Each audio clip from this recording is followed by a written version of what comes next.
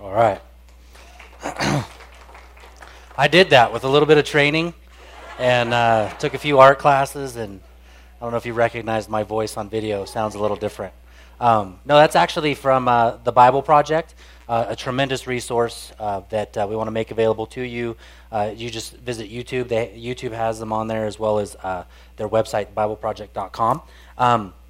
But before we get into there, if you have your Bible, turn to the book of Exodus. That's where we're going to be. If you don't have a Bible and you want to follow along and see where we're at, just raise your hand. The ushers will gladly hand you a Bible from ours that you can use.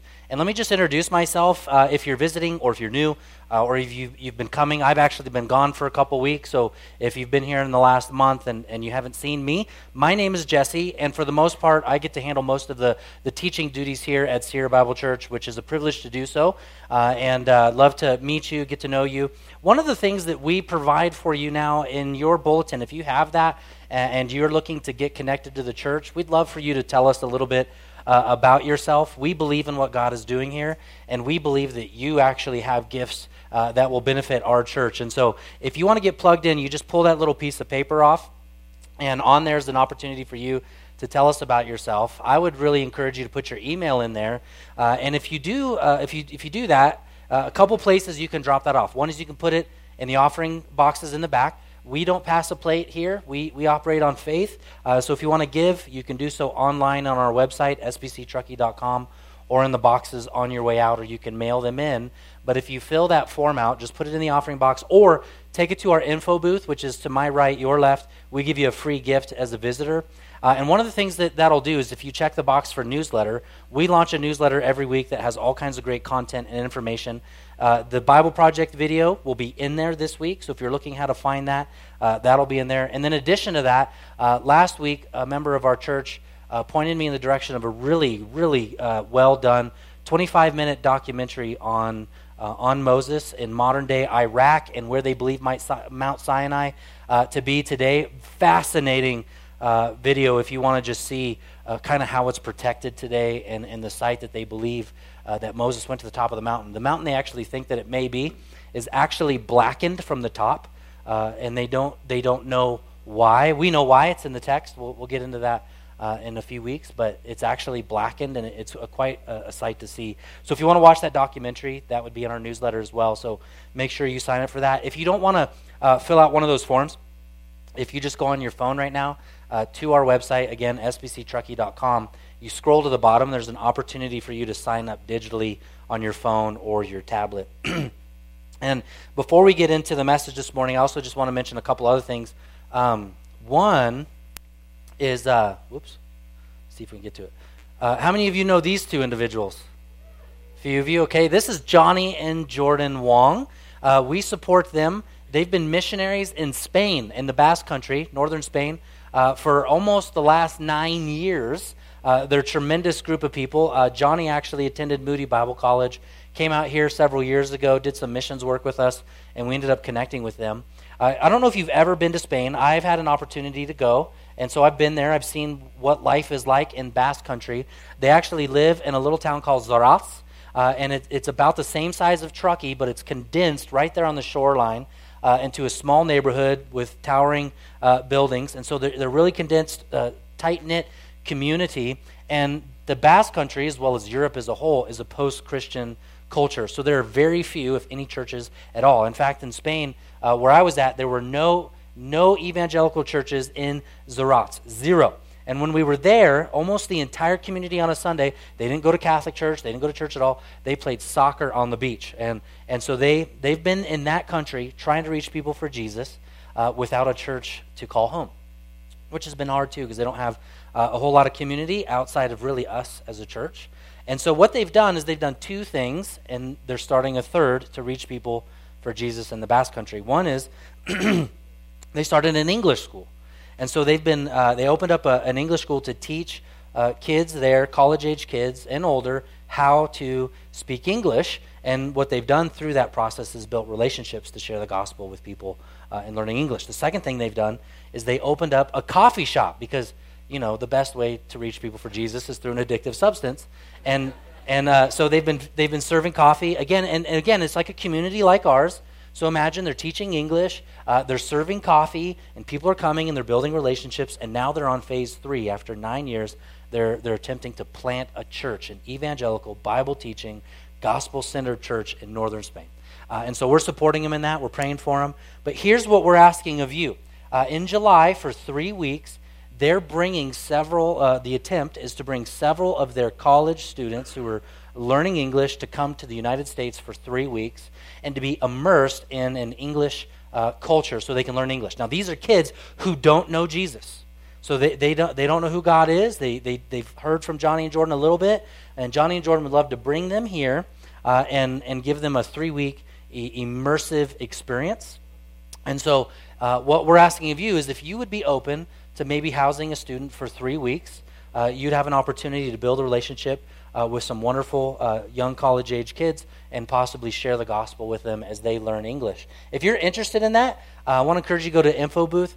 Esther and Larry, who are on our missions team, will be out there. Would you guys stand so everyone kind of just knows exactly who you are? And they'll sign you up. They'll give you more information, so make sure you connect with them. Thank you, guys. So that's Johnny and Jordan. And then, ladies, there's a women's study on Wednesday nights. I gotta hype this up because my wife is teaching it, and I want my life to go well. And so I want to encourage you guys to get plugged in this study. She does a tremendous job teaching. I want to make you aware of that. And then also, Mike Harrison, where are you, Mike? There is Mike. Stand real quick so everyone can see you. What are you trying to do? Sneak back in. Okay, that's Mike right there. Mike oversees our men's accountability groups. What these are there are several groups. I think 10 or 12. I can't remember. 6 teams right now of 4 guys each, and he's looking to add a few more, get some guys involved. What these are small groups for guys.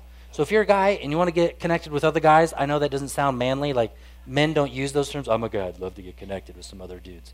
No, seriously, you need this, okay? Guys, you need this, and you have a lot to offer other guys. And so we'd love for you to get connected and plugged in. That's Mike. Connect with him, and he'll direct you to a group, okay? You guys ready? All right, for the last several weeks, you've been asking me, when are we starting Exodus? When are we starting Exodus? Today! We're starting it today. So I'm glad you're here. I'm glad that the media has not kept you from coming. I'm glad that your fears of catching a virus have not kept you from being here. I'm thankful that your faith in Jesus is strong enough for you to come, and we know that we have nothing to fear. God is in control. I had a gal at the gym. I was walking in the gym, and she said to me, I'm so glad you're here. This is a God-ordained moment. I'm scared. And she just wanted to share where she was at. And I said, remember, God is on the throne, and he is in control. With that said, please don't touch me. No, he is on the throne. We're thankful for him. And I'm glad that it hasn't kept you from coming. And so I think the word will speak into that a little bit this morning. The attempt this morning as we start Exodus, we are scheduled to be teaching this for 8 months with a little bit of a break for Palm Sunday and Good Friday and Easter. So be praying for that. That was a very impactful event for us last year, as Easter tends to be a good event for churches across the nation to preach the gospel. If you would, this morning, we have a tradition here. If you've been coming regularly, you know. If not, we do it because we love God's speech. We believe it is his spoken word. We're going to read just a few verses in chapter 1. Would you stand with me as we honor the word of God? I'll also put another plug out there. If we do have these ESV journals, that this is the book of Exodus here. The verses are on one side, and there's a place to journal on the other side, and there's a few more left in the bookstore, including the one here. So I want to make that available to you. Verse 1, chapter 1, Exodus. These are the names of the sons of Israel who came to Egypt with Jacob, each with his household: Reuben, Simeon, Levi, and Judah; Issachar, Zebulun, and Benjamin; Dan and Naphtali; Gad and Asher. All of the descendants of Joseph died, and all his brothers, and all the generation. But the people of Israel were fruitful and increased greatly, and they multiplied and grew exceedingly strong, so that the land was filled with them. Lord, we trust this morning, knowing there are things in this world that if we allow them, they can cause fear and trepidation, worry and anxiety. And yet as we gather here in this room, we place our hope and our salvation not in the hands of man, not in a government system, not in the CDC, but in the name of Jesus Christ, the one who came on our behalf to reconcile us to yourself, not just for this world, but for eternity. And for that, we would say we are eternally grateful. And for that, we would ask you to impact our lives today, to change us and to shape us into your image, to comfort us and give us the peace that surpasses understanding. We trust you for these things, Lord. In Jesus' name, the church said, amen. You may be seated. So, one of the questions I get anytime we start a book in the Bible is, why this book? Why are you teaching this book? Now, I'll give you a personal preference and a couple little educational moments here for us as a church of why we choose books when we do and why we tackle them the way we do. So we do topical sermons on occasion, but for the most part, we don't teach topical sermons. And I understand there is churches all over the world that teach 4-week series, 3-week series, or a 6-week series, and that really isn't us. That's not our identity, though we will do those things. And we wouldn't look down upon them. We wouldn't frown upon them. And that, in fact, one of my favorite guys to read is a guy by the name of Charles Haddon Spurgeon. He's known as the Prince of Preachers, and for the most part, he was what was considered a manuscript preacher as well as a topical preacher. What I mean by manuscript is that he didn't have an outline. He actually wrote all of his sermons down from top to bottom, and because of that, today we have these timeless sermons that we can continue to read because of the fact that he wrote them down. So there's nothing wrong with them, but we like to go through books of the Bible. Usually what we do is we go Old Testament, do some topical, New Testament, back to Old Testament, and trying to get a broad picture of Scripture as a whole. So we don't try to just stick in the New Testament and forget about the Old Testament as if it's not for us, and we try not to just stay into the Old Testament and forget the New Testament. We try to give a good holistic view of both. But here's the conviction. The conviction is that no matter what is being taught, whether it is topical, Old Testament or New Testament, that what is being taught is being anchored to the text, being anchored to the Word of God. Amen? And so I'm okay with topical as long as the preacher addresses the Scripture in which it comes from. And here's why. When you leave here this morning, inevitably, you'll go home, you'll go to work. I can't go with you. A pastor can't go with you. But the Word of God does go with you and can go with you. And that's the authority. I'm not the authority. No other man is the authority. I don't care what denomination you're part of, what website you like to visit. Man does not carry authority, but the Word of God carries the authority. So we get to compare to these things. So I'll also share this. I really appreciate it when you actually bring your Bible to church. I think it's a really good thing to have something in front of you that smells like trees. Okay? And I recognize that we have digital devices. You have the ability to get on your phone or your tablet. And what I found really interesting is that over the years, as we've transitioned to digital, I thought it would be our younger group of people that would be attracted to digital, but I've come to find out that those who are more mature in life have appreciated the digital device because they can zoom in on the text. They can read it. And in fact, I had someone in the church, they came to me and said, listen, hey, I need, and several of us need some of the large print Bibles. Would you purchase for us some large print Bibles and put those in the bookstore? And I said, sure. So I purchased some, and I put them out there, and then the individual who had asked and requested for them came in, and she was holding them, and I don't know if you know this, but when you make the text bigger, you make the book bigger. And so she held it, and she said, it's too heavy. I don't want it. So we'll give you a good deal on a large print Bible if you need one. Here's why Exodus. The question, oftentimes, or at least the question I might ask myself, how come we don't do a series on maybe marriage, or why don't you do a series on anxiety, or why don't you do a special message on the coronavirus, or addiction, or parenting, or relationships, or finances since the stock market is plummeting? Why not a series on these things? And the reason is because, the ultimate reason is because Exodus is about God. In fact, the whole Bible is about God. And that's why. And when we think about God, God transcends, and that's the big lesson. God transcends these things. He transcends the stock market. He transcends the illness. He transcends the cancer. He transcends the difficulty in marriage. He's bigger than all of these things. So I would argue that a small view of God usually leads to most of the ills that we struggle with in life. If we have a small view of God, we wrestle with issues we wouldn't wrestle with if we had a large view of God.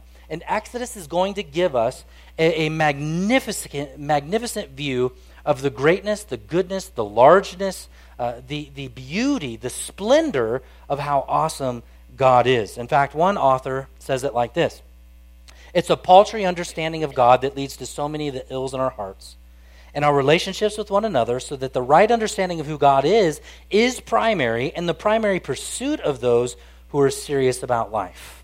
And so why Exodus? Why not a particular series? Because we believe that the Word of God transcends these things, that God transcends these things. Augustine said it like this: when Scripture speaks, God speaks.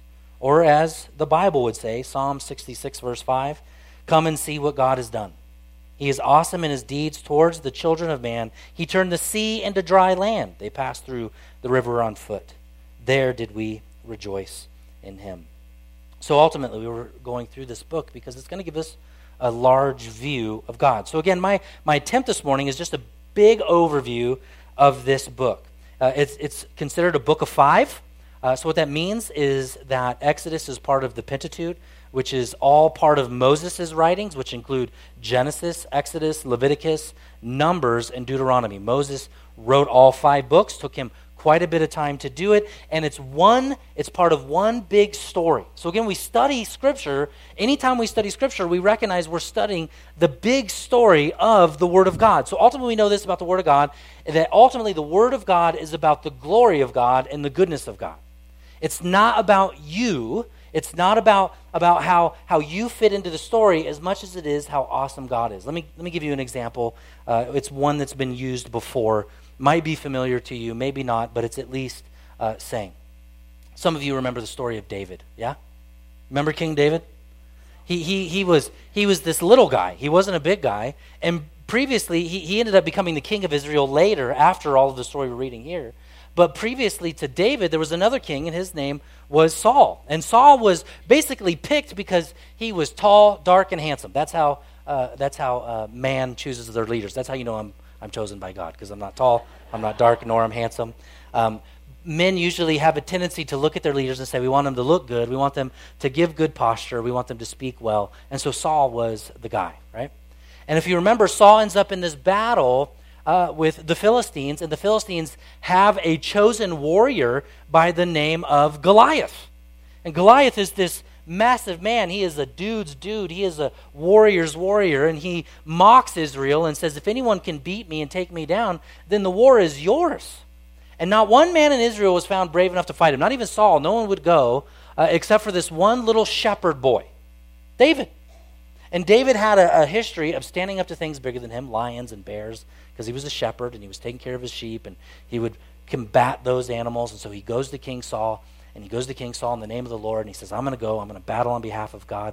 God's on my side. God is going to do this great thing. And Saul says, okay, if you're going to go out and battle, I'm going to make sure that you're fit for battle. So Saul takes his royal armor and gives it to King David, and he places the armor on David. And what happens? David's too small to wear it. It's too heavy for him. It's too big. It's too cumbersome. So he just says, I'm going to go out there. I'm going to face this giant. I don't need armor. I just need faith in God. God has my back. He goes out into the battlefield, and here's this massive man mocking God, mocking the people of Israel. David puts a little rock inside of a slingshot and twists that thing around, flies it through the air, goes through the air, nails Goliath in the head, and then Goliath falls to the ground dead. And then if you ever read the rest of the story, you this is one of the reasons I just love the Bible as a guy. Because then David walks up to Goliath to finish the job, takes out the sword, cuts his head off. All in the name of God, right? Just to make sure it's done with. Now, one way to teach that particular story would be to say, you can be like David. If you just have enough faith, and you take your stones, whatever those stones might be, righteousness or prayer or reading Scripture, and if you can fight your Goliaths in your life, you can defeat the hard things in your life. If you read it that way, you've missed the entire point of Scripture. See, David is not a picture of what you and I can be. David is a picture of Jesus. Goliath is the picture of sin and all the giants in our life that we can't overcome. We can't fight them. We can't defeat the virus. We can't fix the stock market. We can't fix our marriages. We can't make ourselves better. But Jesus can. David is a foreshadow of the goodness of Jesus.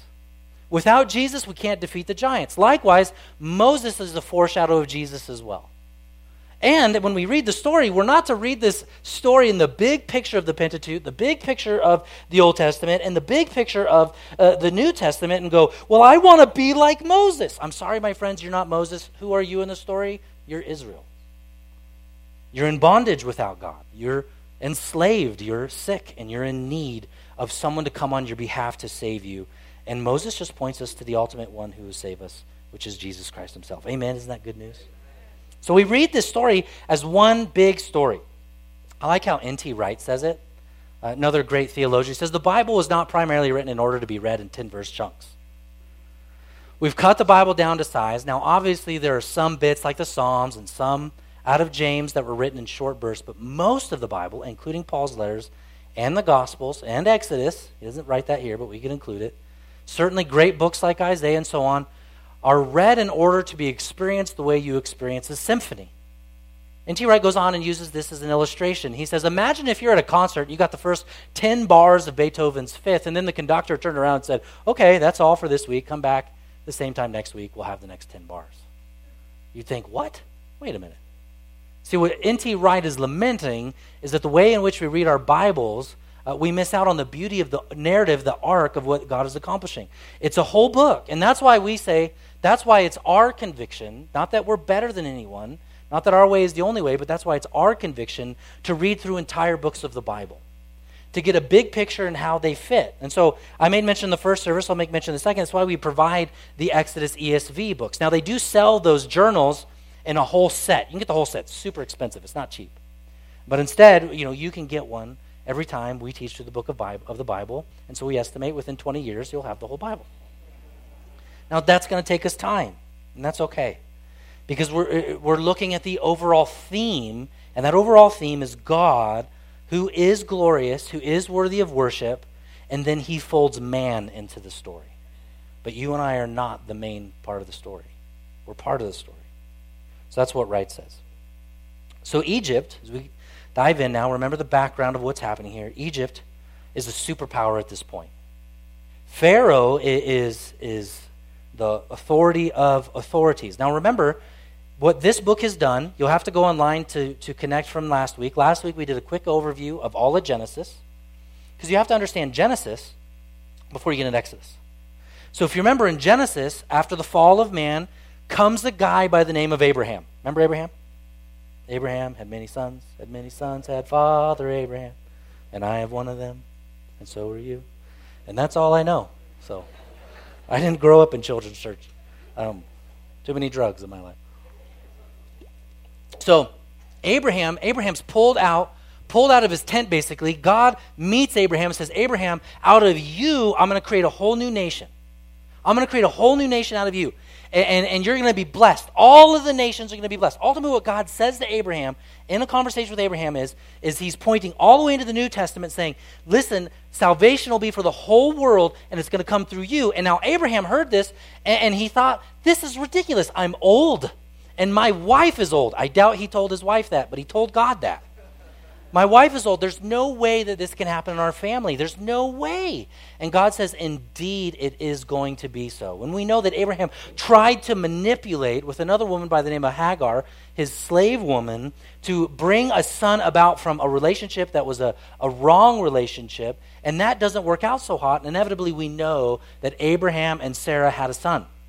And out of that son came Isaac, and so on and so forth. And the text in verse 1, if you look, it tells us all of these different people, and it lists the one that's really important for us to know, the man Joseph, who came from the lineage of Abraham. And if you remember Joseph, he had a dream. And his dream was that all of his brothers would bow down to him. Now imagine if you've got 8 other brothers and you told them, guys, you're at the breakfast table, you're eating your cereal or your bacon. I had a dream. Oh, we'd love to know your dream, young brother. What is it? You all bow down to me and worship. Oh, and then what did they do? They sold him into slavery. It's a lesson for you young children with siblings. Don't tell your brothers and sisters you're better than them. They might sell you. And that's what happens. He gets sold into slavery, into the slavery of where? Egypt. He ends up in Egypt. And as he's in Egypt as a slave, eventually through God's grace and mercy, God ends up using him to bring him to be the number 2 guy in all of Egypt. He ends up being the number 2 guy with all authority in Egypt. That's how crazy. And this is, I'm bypassing the fact that he was raised up and then he was lowered down. He spent time in prison. He was accused of sleeping with Potiphar's wife. I mean, he went through a slew of things, but he finally ends up the number 2 guy in Egypt. And then his brothers end up coming back to him. His brothers that sold him into slavery end up coming back to Egypt because of a famine. And they end up going, it's you, Joseph. And he's like, yes, it's me. And he gives them grace, and he gives them sanctuary, and Joseph brings his entire family into Egypt that they would be cared for. And after a 400-year time period, the people forget who Joseph was, forget the goodness of God, and now after 400 years, Joseph's people are in slavery. Now, what's amazing, though, remember the promise of God. This is part of the themes. We'll get to this. I'll share more of this in a moment. Weave it in. Part of the promise of God to Abraham was, you will be as numerous as the stars. And then look at what the text says. When Joseph brought them in, there were 70. Now they've multiplied, it says at the end of verse 6 and verse 7, the people of Israel were fruitful. They increased greatly. They multiplied and grew exceedingly strong, so the land was filled with them. So as the setup to this story, you go from Abraham, who's just a dude. He's just a dude. He's not a nation. He's not part of a tribe. But God says, I'm going to make a whole new society out of you.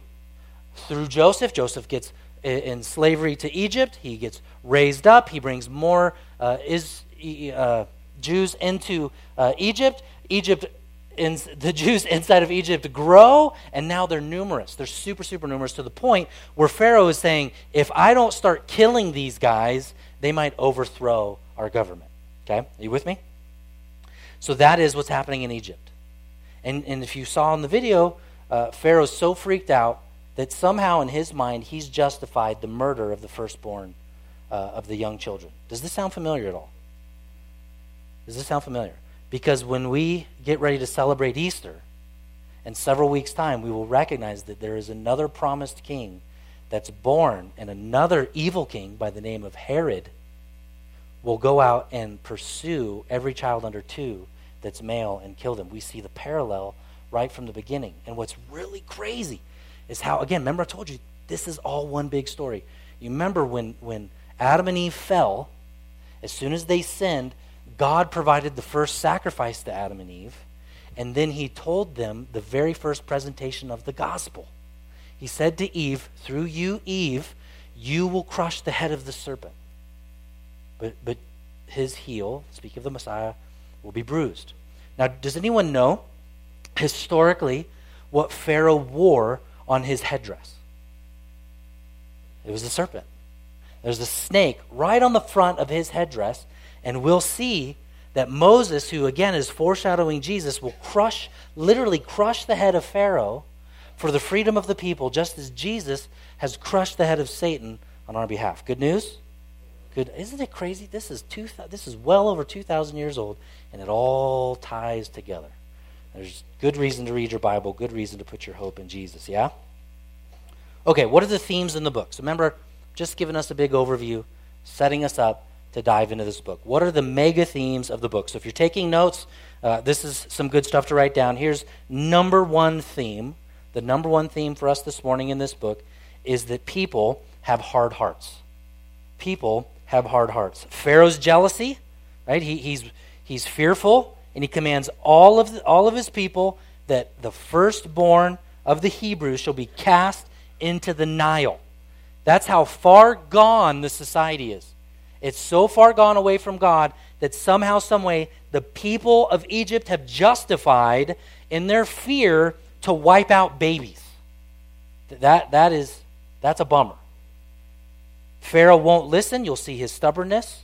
But then later, this hard-heartedness, this theme of hard-heartedness in man, doesn't just exhibit itself in Pharaoh. It also exhibits itself in the people of Egypt. So imagine now, the people of Egypt, if you go through the whole story, they will actually they'll see all of the plagues, which all represent different gods. They'll walk out of Egypt through the river, which will be the sea that will be blown up in half. They'll walk over the dry land. They'll have a cloud that will lead them by the day and a fire by night. So God's leading them. They're going to see manna, which is literal heavenly food, fall from heaven to earth. They're going to see all kinds of different miracles. And then at a certain point in time, what are the people going to do in chapter 16, verse 2, after they've seen all these things? You can turn there real quick if you want to look at it. The whole congregation, it says, after they see all of these things, the whole congregation of the people of Israel grumbled against Moses and Aaron in the wilderness. And the people of Israel said to them, would that we had died by the hand of the Lord in Egypt when we sat by meat pots and ate bread to the full. For you've brought us into this wilderness to kill us and the whole assembly with hunger. You see, they have all of these miracles, and this is their complaint. It would be better for us to be in slavery in Egypt because at least we could have a steak every now and then. Now, I can relate to that, I feel like. Man, we don't have meat anymore. That's what they're complaining. And at least on 14 different occasions, after 14 occasions, Israel will complain in Exodus at least 14 times. And you'll see the grace of God, that God doesn't actually punish them or do anything about it up until later. It isn't until later he finally says, enough. You got to stop complaining. And then we'll see not only did Israel have a hard heart towards God, not only does Pharaoh have a hard heart towards God, but Moses himself ends up struggling with his own hardness of heart. If you remember, it's listed in Numbers, Moses is not allowed to enter into the promised land because he disobeyed God's commandment. He struck the rock to bring water out of it when he was supposed to speak to the rock. And God said, Moses, because of your disobedience, you won't go in. So big theme, it's a big theme of the Bible. Man has a hard heart. We have an issue. Our problem is that we tend to run anti-God. And even though you are a Christian this morning, even though if you have proclaimed a saving faith in Jesus this morning, you still will have a tendency to fight God when God wants to do certain things in your life. We won't be rid of it in this life. But one day, that's the promise, we will. Okay, so number one, hard hearts. Number two, the persistent presence of God. That's another theme, not just in this text, but in the whole Bible and in your life as well. The persistent presence of God. What do I mean by that? God is aware. So if you take a look, if you remember Exodus 1, Pharaoh sees the people are too many, so he oppresses them, and then he calls for all the male children to be murdered. Then look at verse 14, Exodus chapter 1, verse 14. It says, then he made their lives bitter with service and mortar and brick and all kinds of work in the field, and all their work they ruthlessly made them work as slaves. So Pharaoh just keeps adding work upon work upon work to the Jews. They're just burdened, heavy with work and labor and hardly any freedom. Then go to chapter 2, verse 23. And during those many days, the king of Egypt died, and the people of Israel groaned because of their slavery, and they cried out for help. Their cry for rescue from slavery came up to God. And look at verse 24. And God heard their groaning, and God remembered his covenant with Abraham, with Isaac, and with Jacob. And God saw the people of Israel, and God knew. Come on, that's good news. God heard. This is a lesson for us this morning. He hears your prayers. God heard, God saw, and God knew. And we know that the result of that was then God intervened. So can we just, bring common stuff in? Do you know God is aware of the virus? You know God is aware of the stock market? You know God is aware of our political climate and the age of outrage that exists on the internet? Do you know that God is not distant from it? That we are not deists? We don't believe that there is a God and God is far from humanity? No. We know that God exists. We know that God is real, and we know that God is aware of everything that happens in life and our earth, even to the most intimate point of whatever it is that you are struggling with this morning. This should be a balm to you, a comfort to you. It's what the Latins called coram Deo, which literally means that we live in the gaze of God, that God sees us, that He's aware of us. He knows our pain. Remember early on in training in pastoral ministry, and and even Wayne sharing this in his own ministry, and even being aware of it now, that as a pastor, when I go into the hospital room, or I speak to somebody who has cancer, or as I met with someone just on Friday about doing a memorial service for their mom. My job is not to step into that realm and tell them all the things that maybe I should say to help them feel better. Do you know when you've lost a loved one, no one can say anything to you that makes you feel better? When your marriage is struggling, there aren't necessarily things that people can say to make you. When you feel hurt and pain, and you're weary of it, and you're tired of it, it doesn't matter what anybody says. We've all, for the most part in this room, I imagine, I don't know everybody here, but we've all know the cliche stuff, don't we? The cliche things, well, I'm praying for you. Well, how about this? What I've recognized and what I've been taught and what I've learned and what I know to be true is that all I need to do in that moment is make people aware of the fact that God is present in their situation. He's in the room. He's in the room now. It's just to sit there and let them know that God is aware and that God is gracious and that God is kind and that He loves you and that there are better promises than this world can offer. Let me ask you a question. What would look differently in your life if you lived knowing that God is always present with you? What would it look like if you knew that when you went into work, you carried with you the presence of God? What would it look like if you knew in your marriage at dinner time, if you knew God was present? And I'm preaching to me now because I've shared with you how chaotic dinner time is in the Richardson house. 4 little kids. Seriously, I've got a 9-year-old. I'm still 9 years in saying, why can't you just sit down and eat your food? You know what my kids do every single night? They eat what they do with their dinner, and then we've learned this. It's taken us 9 years to do it. We take the food that's left over, we put it on the counter, because we know what's going to happen after 20 minutes of being in bed. They're going to walk downstairs and say, I'm hungry. And then I say, dinner's on the counter. And then they say, I don't want that. Hey, you ain't hungry. You're not hungry then. And I have to keep reminding myself God is present in my home. For 2 reasons. Number 1, that God will help me parent my kids. And number 2, that God will keep me from harming them. This is why when God came to Moses and said, Moses, listen, man, you need to go and you need to speak on my behalf. And what Moses did, again, showing the hardness of his heart, the doubtfulness of his heart, he said, you can't send me because I'm a nobody and I can't speak good. That's what he tells God. I have an impediment. I have a speech impediment. If you send me, I'm going to make a fool of myself. And God simply says to Moses, when you go, which you're going to do, you're going to go, and when you go, you tell Pharaoh, I am who I am, sent you. It's another way of God saying, I am present. I am God. I am who I am. I'm there, and I'm aware. And so there's this promise that God is present in our situation, persistently present, and that we serve a God that when it's time for Him to intervene in our life, He will. He will. And I know if you're in the room this morning, if you're anything like me, you might go, well, I sure wish He'd move a little faster. I'm sure Israel did too as they wandered for 40 years. Which leads me to really how we carry this out, which is point number 3 of another theme that's in the book.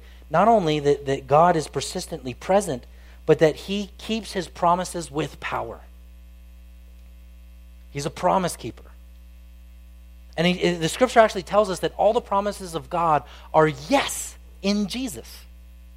What that means is that when you look through the Old Testament to certain promises, when you look in the New Testament to certain promises, those promises are yours in Jesus Christ.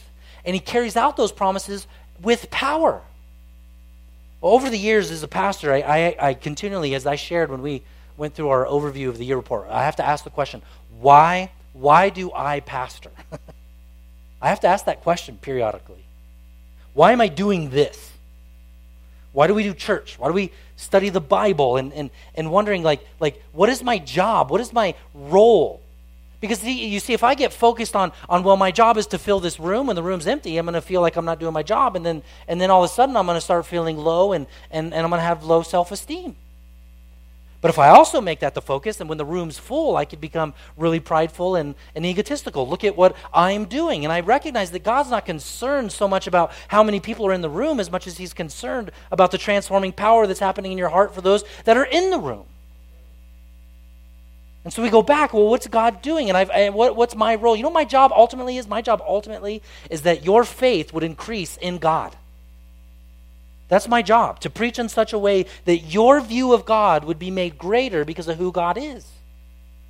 I was reminded this in Hawaii from a pastor that I got to know down there, and he was sharing with me that really ultimately, the ultimate thing that we need to be doing as pastors is increasing faith, not just in God, but also in the promises of God.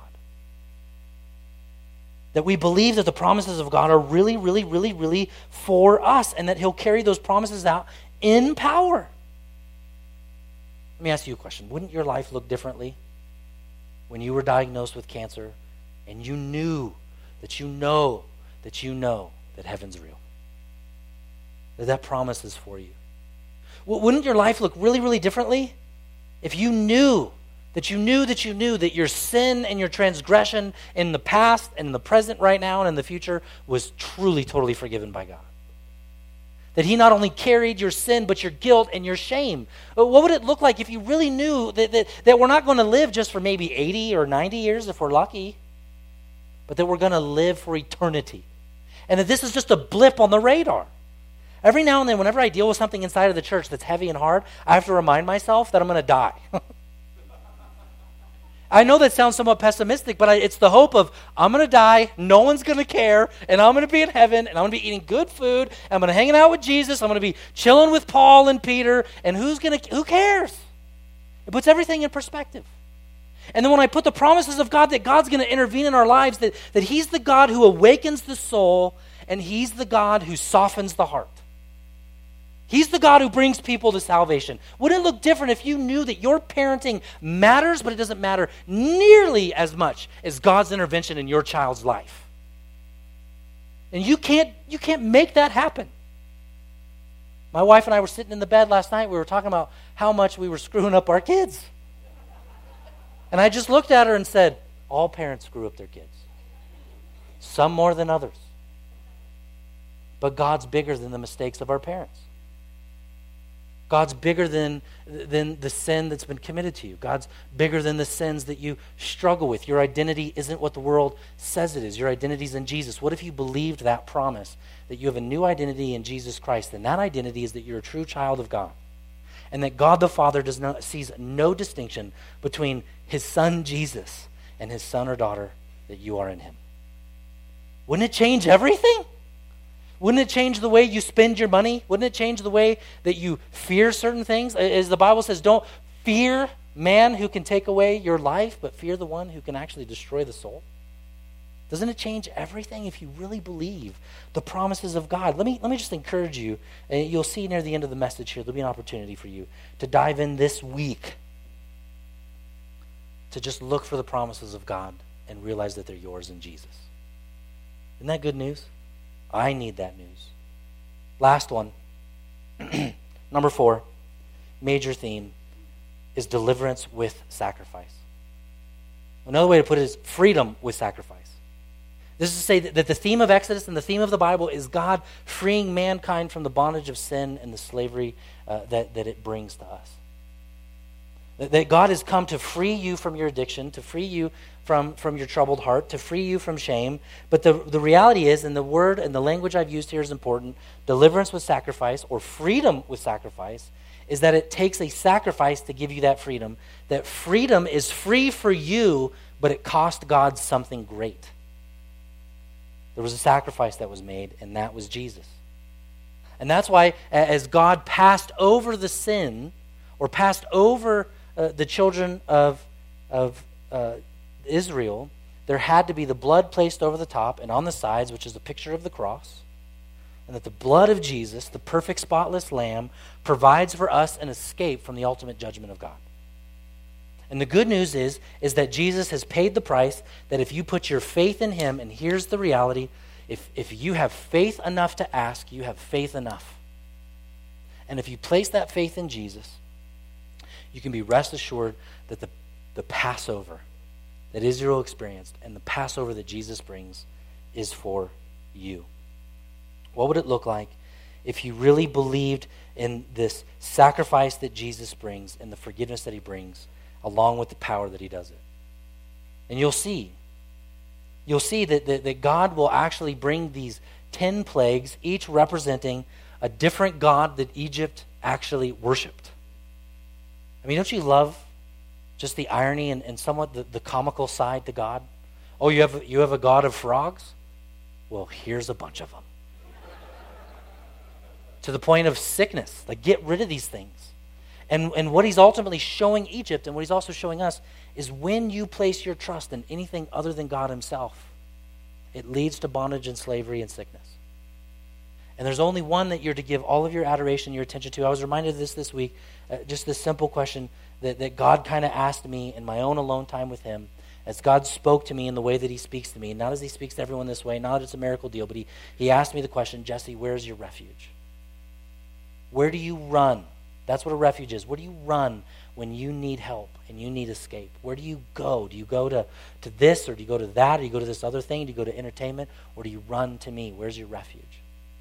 And Jesus is our refuge. It's in the spotless Lamb of God that we're passed over and we're made accepted. What would your life look like if you really saw that Jesus was your refuge? What addictions would you be rid of if you ran to Jesus instead of that thing, whatever that thing is? The gospel is in Exodus. We're all in need of freedom. We're all slaves to something. As we tend to say around here, no one is worship neutral. And Jesus provides an exodus for us. And the big theme of this book is it's us passing through the waters of sin, shame, and guilt into the goodness of God. That is what we're going to continue to learn. There's other lessons in the book, by the way. And you see the lesson of what it means to take care of the unborn. We see the tension of racism and murder. We see how God uses weak and ordinary people. We'll see the importance of actually singing praise to God. The importance and the nature of true community and how to rely on God's presence daily. We'll see the need of delegation and leadership and taking counsel from others. We'll see the importance of obeying God's words and how dangerous idolatry is and how important true worship really is. So as the worship team comes up, here's kind of the next steps I'd like to encourage you in the next week. And so if you're new, or if you're not familiar, we try to put these up every week just to nudge you in the direction of the grace of God. So number one, take time to read this week chapters 1 through 18. Get in the Bible and read a good chunk. 18 chapters. Actually, probably won't take you that long, but read this is the first half of Exodus. And I want you to just, as you're reading it, I want you to be looking for evidences of God's grace, just where God is working and where he's behind the scenes and where he's doing stuff. Number two, in the chapters, chapters 1 through 18, where do you see your need for God, and how can you better believe in the promises of Jesus? So look for those promises, and look for areas that increase your strength in the promises of God. Really understand that those promises are for you, and rest your faith and your assurance on those promises. Amen? If you would you stand with me as we pray? And we'll let you leave this place hopefully filled with just more assurance in the presence of God. There's nothing to fear. There's just the ability and chance to worship God in the midst of the chaos that the world brings. Lord, we ask you to do again as we close a work that we cannot do. We know that there are lessons in every sermon, lessons in every part of the Bible that we can't even apply to ourselves. And even in that, we look for your grace to solidify and to plant within us, Lord, the lessons that we need to learn and how we can follow them out and how we can worship you and trust you. We're essentially saying and declaring to you in humility, we need you to do what we cannot. And so as we leave here, I know there are things in everyone's life here to some degree or another that are a frustration, that are achy within the heart, that just bring just frustration, Lord. And I would just ask that you would allow those things right now as we sing to be placed at your feet. And as you intervened, Lord, you heard, you saw, and you acted. May we have faith in that now, Lord. Would you hear our cry? And would you intervene as you see fit? For you are the King, not Pharaoh, not man, but Jesus Christ on the throne. In Jesus' name we trust. Amen.